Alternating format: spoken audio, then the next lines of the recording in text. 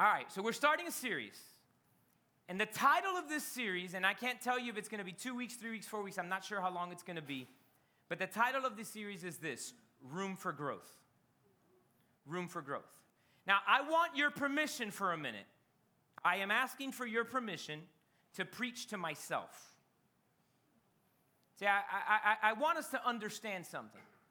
Unfortunately, we tend to put leaders on pedestals. Please take me off if you have me on one. I'm a man just like you, and I have room for growth. I can grow as a husband, I can grow as a parent, I can grow as a pastor, I can grow as a friend. I have room for growth.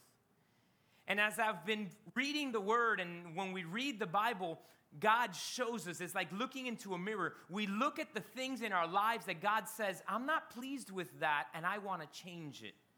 And sometimes in our stubbornness, in our we're not as bad as other people, we start to think we've got it somewhat figured out. But here's the reality. You and I have room for growth. So I'm going to say it this way.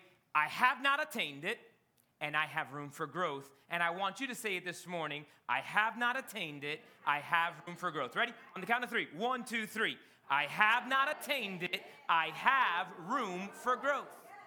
Here's the reality. We have room to grow. Every one of us has room to grow. Look what the Bible says in the book of Philippians. I want you to go to Philippians. This is Paul writing to the church in Philippi, right? This is Paul writing to them.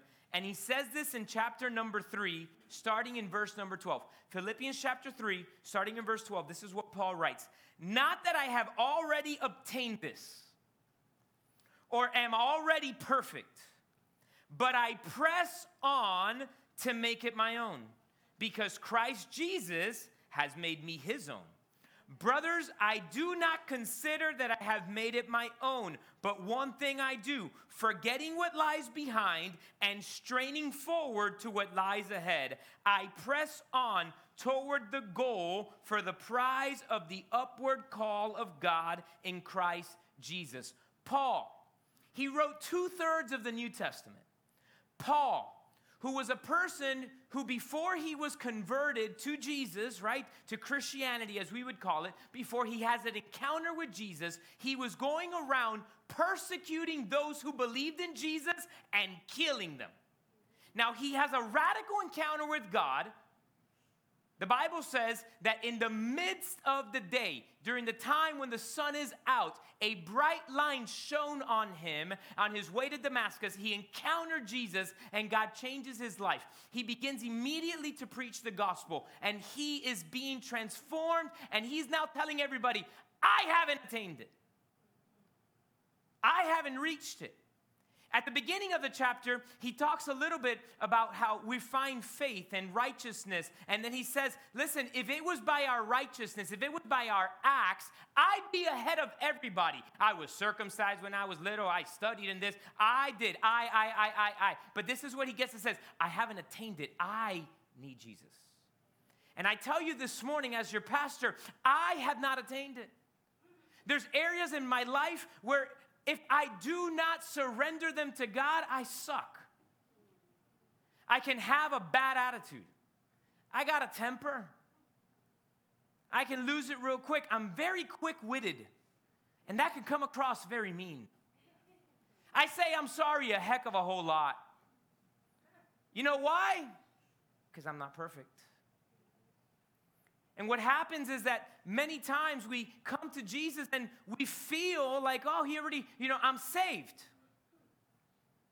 I'm going to heaven if I die.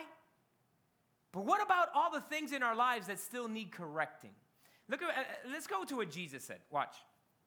Go to the book of Matthew. Matthew chapter number 7. Matthew chapter number 7. Jesus, this is during the Sermon on the Mount. Look at what he says, starting in verse 1. Judge not, that you not be judged. For with the judgment you pronounce, you will be judged. And with the measure you use, it will be measured to you.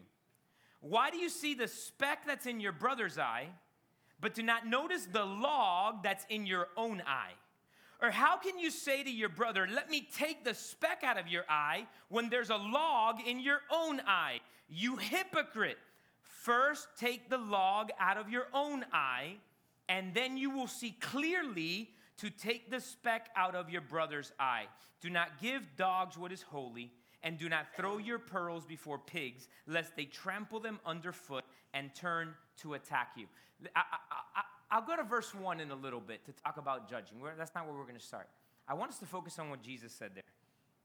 Why do you see the speck that's in your brother's eye, but to not notice the log that's in your own eye? If you're taking notes, write it down this way. This is how I put it up. It said, we tend to look for and find the fault in everything and everyone.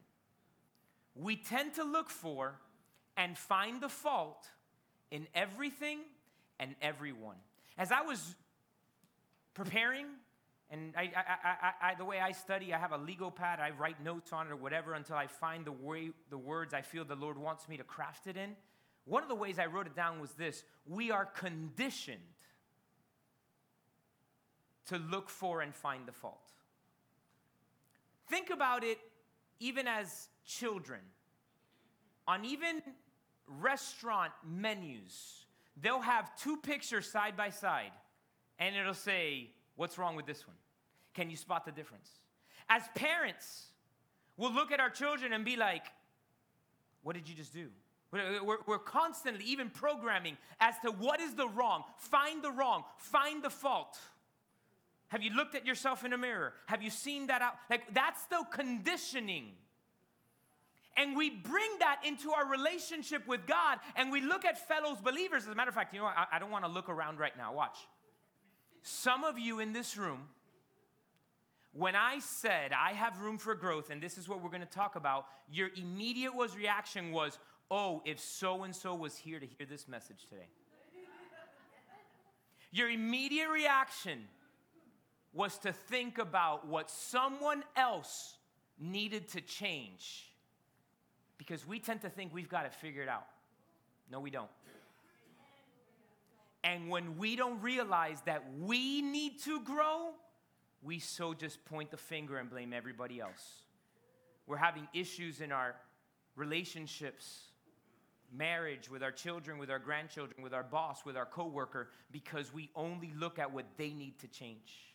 We only focus on what they do wrong, and we don't realize they moved my stick. We don't realize we got a big old log sticking out of our eye. Watch. So I come over here. Heido, stand up for a second. And he's got a little speck in his eye. And I'm like, hey, let me help you. And I'm 3 feet away. And you know what I could do? Pluck out his eyeball. And it's what we're doing as believers in the name of God and Jesus. I just want to tell you what's wrong with your life. Bro, fix your own first. And not you fix it. Acknowledge to God that you need some fixing. It's part of what's wrong with us. Hey, I told you I was going to be honest. I'm preaching to myself, right? Why? Because, see, I'm in a position of authority at 3W Church. So many of you come for counsel asking me to point out what's wrong. And if I'm not careful, and if I'm not humble, and if I'm not praying constantly, Lord, fix me, change me, and mold me, I can become judgmental. Y'all gave me permission to be honest, right? And this is what's wrong with the body of Christ sometimes. And Jesus said it. You're walking around with a log sticking out of your eye and trying to point out the fault in everyone else. We tend to find what's wrong. And here's the reality. If you look for what's wrong, you'll find it. I'm going to be honest. 3W Church is not a perfect church. You know why? I'm not a perfect man, and I never will be. Our leaders are not perfect. Our small group leaders are not perfect. Our volunteers are not perfect. Newsflash, you ain't either. So I heard this story recently of a lady that went to the pastor and said, Pastor, I'm leaving the church.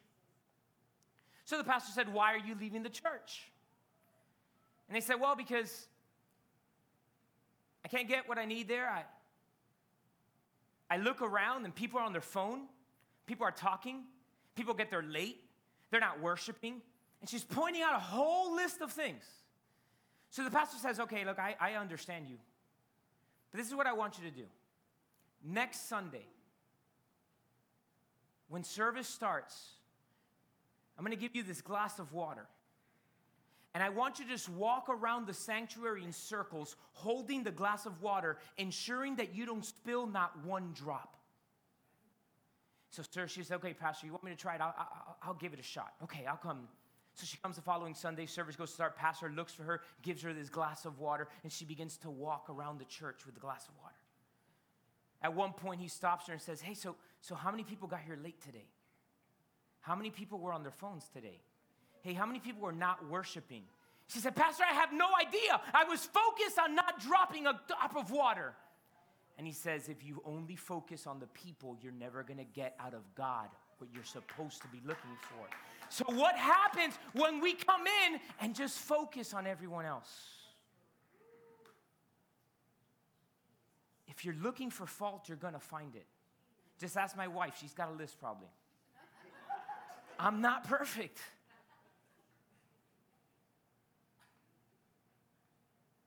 And I know that. And I own it. I need you.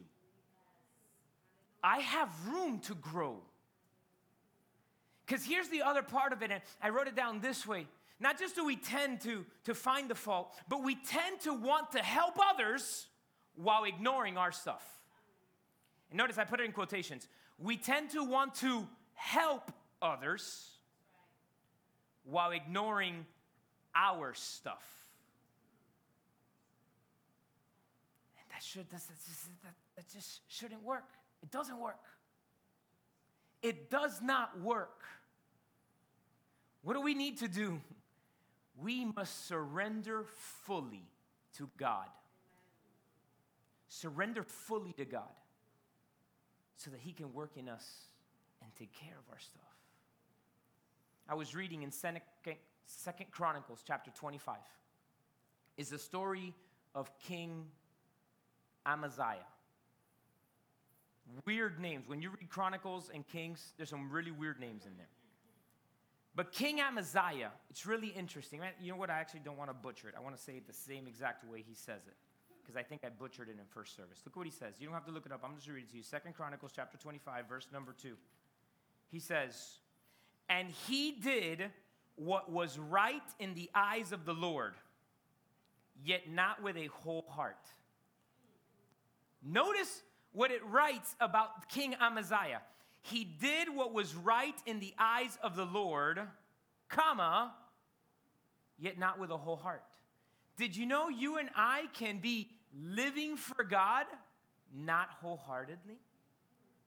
See, that's when we're walking around with logs in our eyes and trying to find the specks in everybody else. We're like looking to see, I'm better.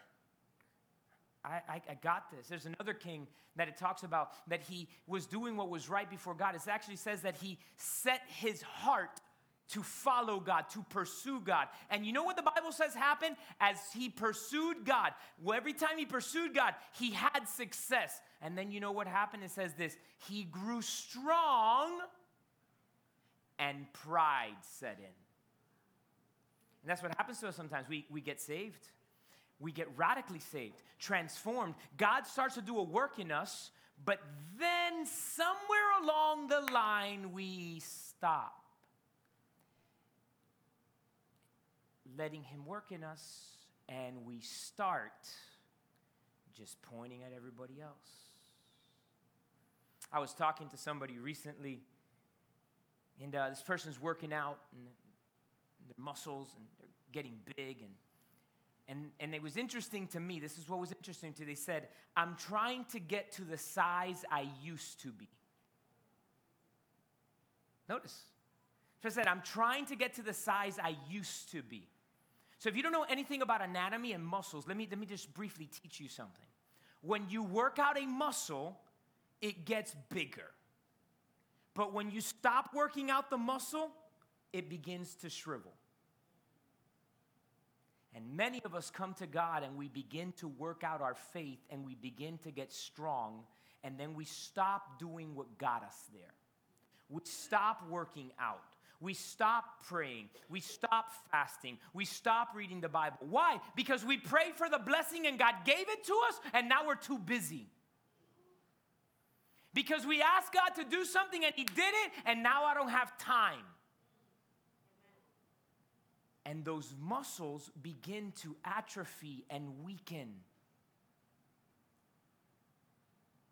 And that's where many of us in the body of Christ we go 1 day, 2 day, 3 day, 4 day, and before you know it, the only time we're getting fed is if and when we come to church. If and when we listen to a message. Or we spend so much time only listening to preachers on YouTube and on their websites and their stuff, and no time reading the Word of God Himself to us. And so we begin to live our lives based on what other people are saying, instead of saying, God, show me the mirror of your Word, and what are the things in my life that I have room to grow in? Because if we're honest, we all have room for growth. Every single one of us. I'm being honest. I don't have it all figured out. And neither do you. It's kind of why we need Jesus.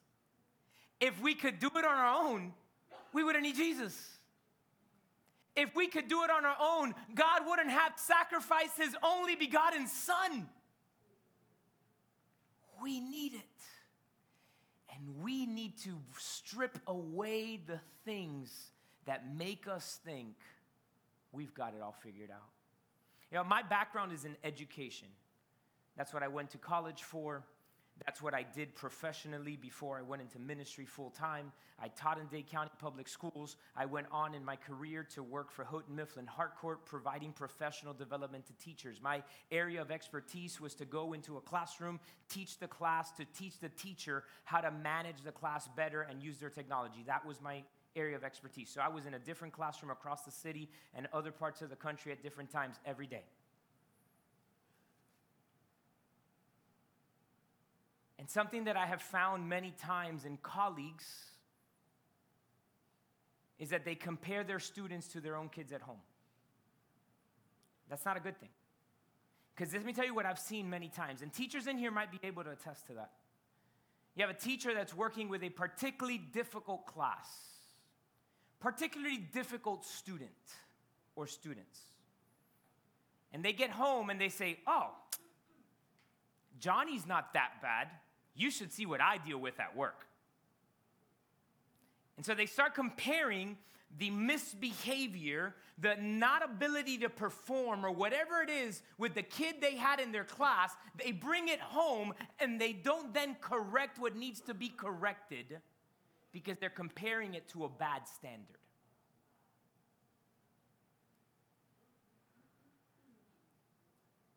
And when we don't pursue God and allow Him to fix and change things in us, we start comparing, not realizing that our standard wasn't good to begin with. We need fixing. We need help. So I asked the question, what logs do we have? What logs do we have? I made a list.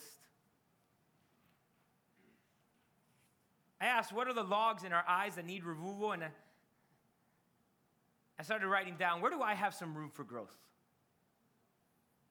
And I realized, I got room for growth in love. Sometimes I don't love the way I should. In compassion. Sometimes I don't have compassion the way I should have compassion. I'm just being honest. Sometimes I struggle with empathy and necessarily putting myself in somebody else's shoes.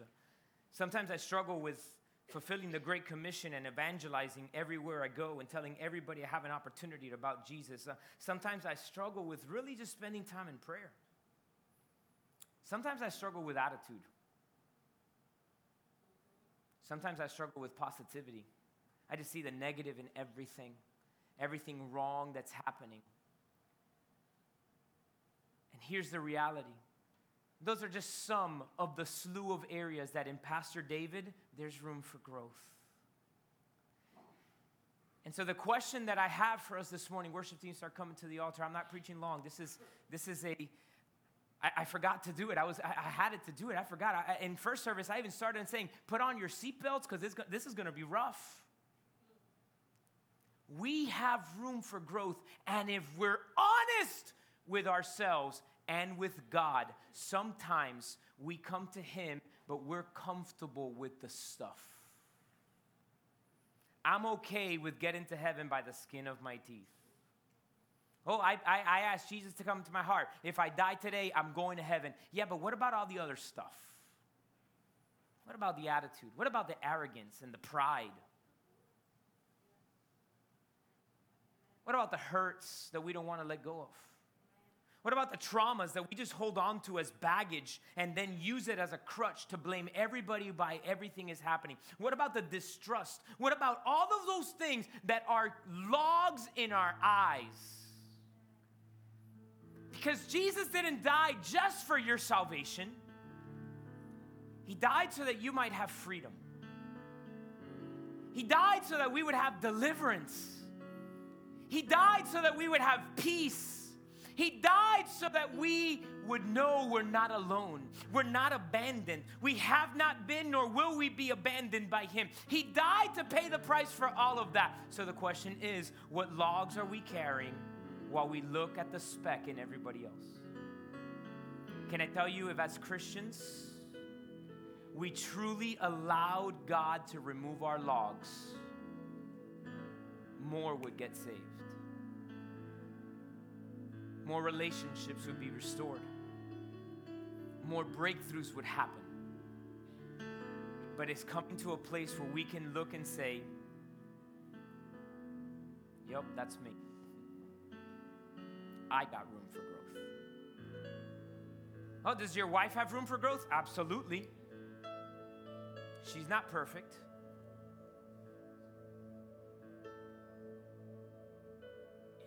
I'm not perfect. But we surrender our struggles to God. And because of that, we can talk to each other. When perhaps I had a bad day and so my attitude is not very good and I answer in a way I shouldn't to one of my girls, she might pull me to the side and say, hey, did you realize? Or I'll look at her from a distance sometimes, and this is what I'll look at her and I'll go, means turn the volume down, because maybe she was busy with an email and a problem and a thing, and one of the girls asked something and she quipped back, right? Like, we can talk to each other because we realize we are in need of a Savior. We can realize we're not perfect. We've got room for growth, and as we both ask God to remove logs from our eyes, we can grow in our relationship. Then we can truly bless people. Because notice what Jesus said, let the log come out so that you can see clearly and then help. But sometimes in our wanting to help, we're knocking people out with our log. Not today. Today I'm looking and I'm saying, God, I need you. I got a forest of logs, God. Take them out so I can clearly see. And then do what you want me to do. In Jesus' name. Come on, let's stand to our feet and we're going to enter a time of worship. And my prayer for you is this: that you would be honest enough to ask God to show you the logs in your life. And that you and I would be humble enough to say, God, help me overcome. God, remove these logs so that I can see clearly. God, help me see myself clearly. Lord, as I read scripture, as I spend time in worship, as I spend time with you, show me, reveal to me the areas in my life that have room for growth. God, help me focus on that. Before I pass judgment on somebody, before I point a finger, before I make a decision, whether favorable or unfavorable. See, that's what that word judge means. When Jesus said, don't judge that you not be judged, because the same measure, see, the same hardness which you and I use on people it's used on us is no matter why we're not growing in Him. So can you be honest with God this morning and tell Him, help me grow? Can you ask Him to show you what are the logs? And can we get rid of the pride and honestly say, God, remove these logs from my life. In Jesus' name.